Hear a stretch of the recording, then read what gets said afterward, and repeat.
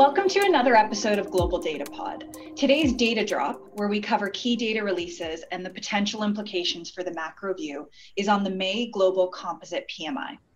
I'm Sam Mazzarello, and I'm the head of content strategy for global research, and I'm joined by Joseph Lupton, senior global economist. Joe, let's talk about the global PMI from a few different angles. I wanted to start by asking, is it fair to say there's a lot of rich information in these prints? Oh, absolutely. I mean, just as an advertisement for the global series that we sponsor, I mean, the global PMIs are the single best indicator of economic activity in the world. It's not only a good tracker of overall GDP growth and manufacturing activity, but it's the most timely in the sense that we get it on within the first week of the month. And so that's better than just about any other data we have. We do have our global nowcasters, which takes in a much richer composite of kind of activity data, but the PMIs are a central input into those nowcasters, given the timeliness of the prints. Excellent. So that's very good context. I wanted us to talk about a few different facets. Let's start with the headline number of 54.4. Can you react to that number and provide some context around where we came from and where we think we're going? Yeah, sure. So, I would say at the headline level, the output index of all industry, which is the manufacturing and services side of this, that's the best tracker of GDP, as I said. 54.4 is an outright strong number. You would be very happy with a number like that. Why? Well, if you line it up with GDP growth, it points to about 3.4% annualized GDP growth, or is consistent with that historically. 3.4% is almost a full percentage point above potential growth. That is, well above our forecast, which we're kind of floating more around 2%. So we have our official house view is for a below potential growth path this quarter. The PMIs are tracking well above that. So if we just stopped that and just looked at that number, we should be walking away very happy with what the PMIs are telling us. Okay, so you and Bruce have been writing weekly in Global Data Watch about this resilience of the global and the US expansion. Beneath the surface, you already touched on services versus manufacturing. Can you talk about what's going on, the differences between the two? And then I also wanted to ask as a corollary question, is that normal that services and manufacturing would be perhaps digressing as much as they are? Yeah, so there's no doubt that as you start to scratch below the surface of this report, you see a whole range of imbalances, some of them more concerning than others. I think you've hit on an important one, which is the divergence between the services side of things and the manufacturing side of things. When we started this year, our outlook was for services to continue to outperform as we're still recovering from the pandemic in that part of the economy. This expansion is a very unique one in the sense that the goods sector actually recovered much more rapidly, and the service sector was lagging as the kind of after effects of the pandemic held that part of the economy back. We are now still, I know it's 3 years ago that the pandemic hit, but we are still kind of in that recovery phase for services. So in that respect, seeing services outperform is not too surprising.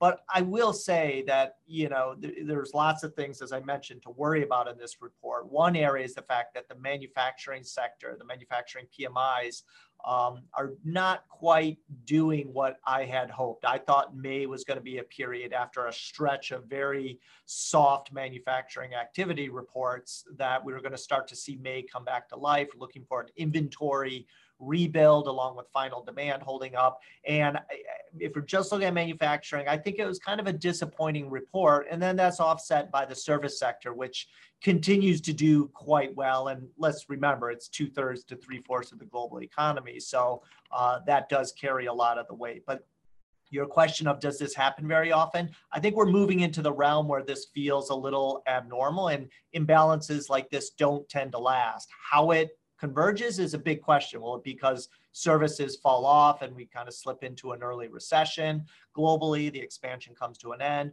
Or is it that we will start to see manufacturing come back to life in a world where final demand is holding up, inventories need to get restocked, and businesses finally start to produce more? That's the million-dollar question. Our forecast kind of leans on near-term resilience. We have a U.S. forecast later this year, but we just don't think we're there yet. So I guess we have a more constructive view of this, even, of how these imbalances are going to resolve.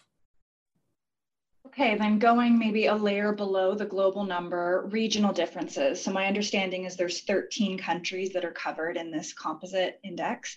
Does anything stand out to you? China or perhaps the US, Europe, any regional note we should take note of?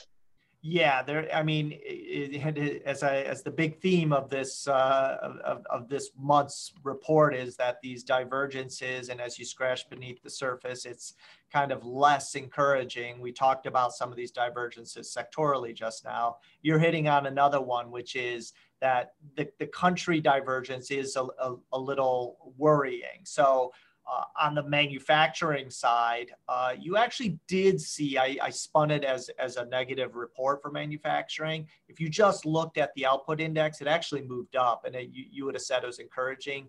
My hesitancy to kind of read it that way is precisely what you're touching on, which is driven by a large increase in China's index on manufacturing, which, by the way, actually contrasted with an alternative survey, the MBS report, which is not what we use in this report.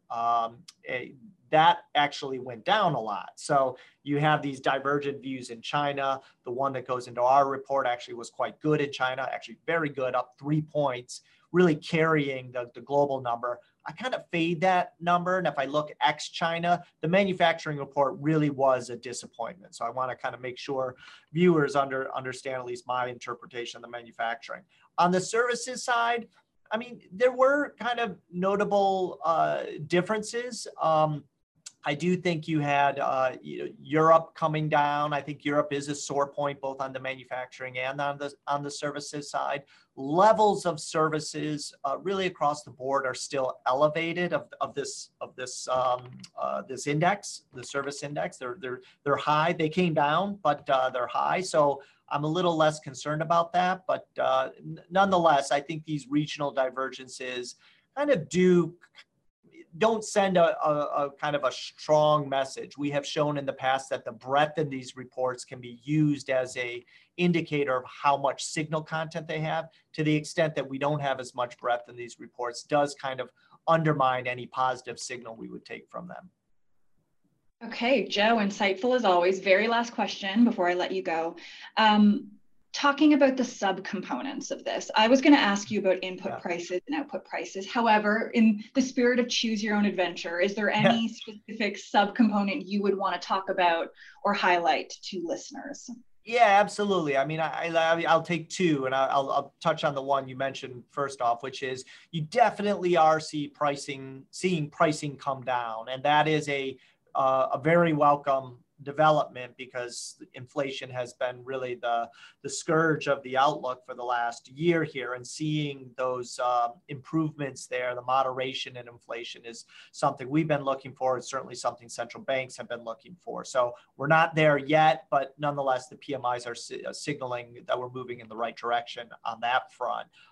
The other indicator that I actually do like to spend a lot of time looking at, it's an important indicator for me, I think maybe less so for others, is the employment part of this. So we can combine services, manufacturing, get a broad employment index. Our business is hiring more or less.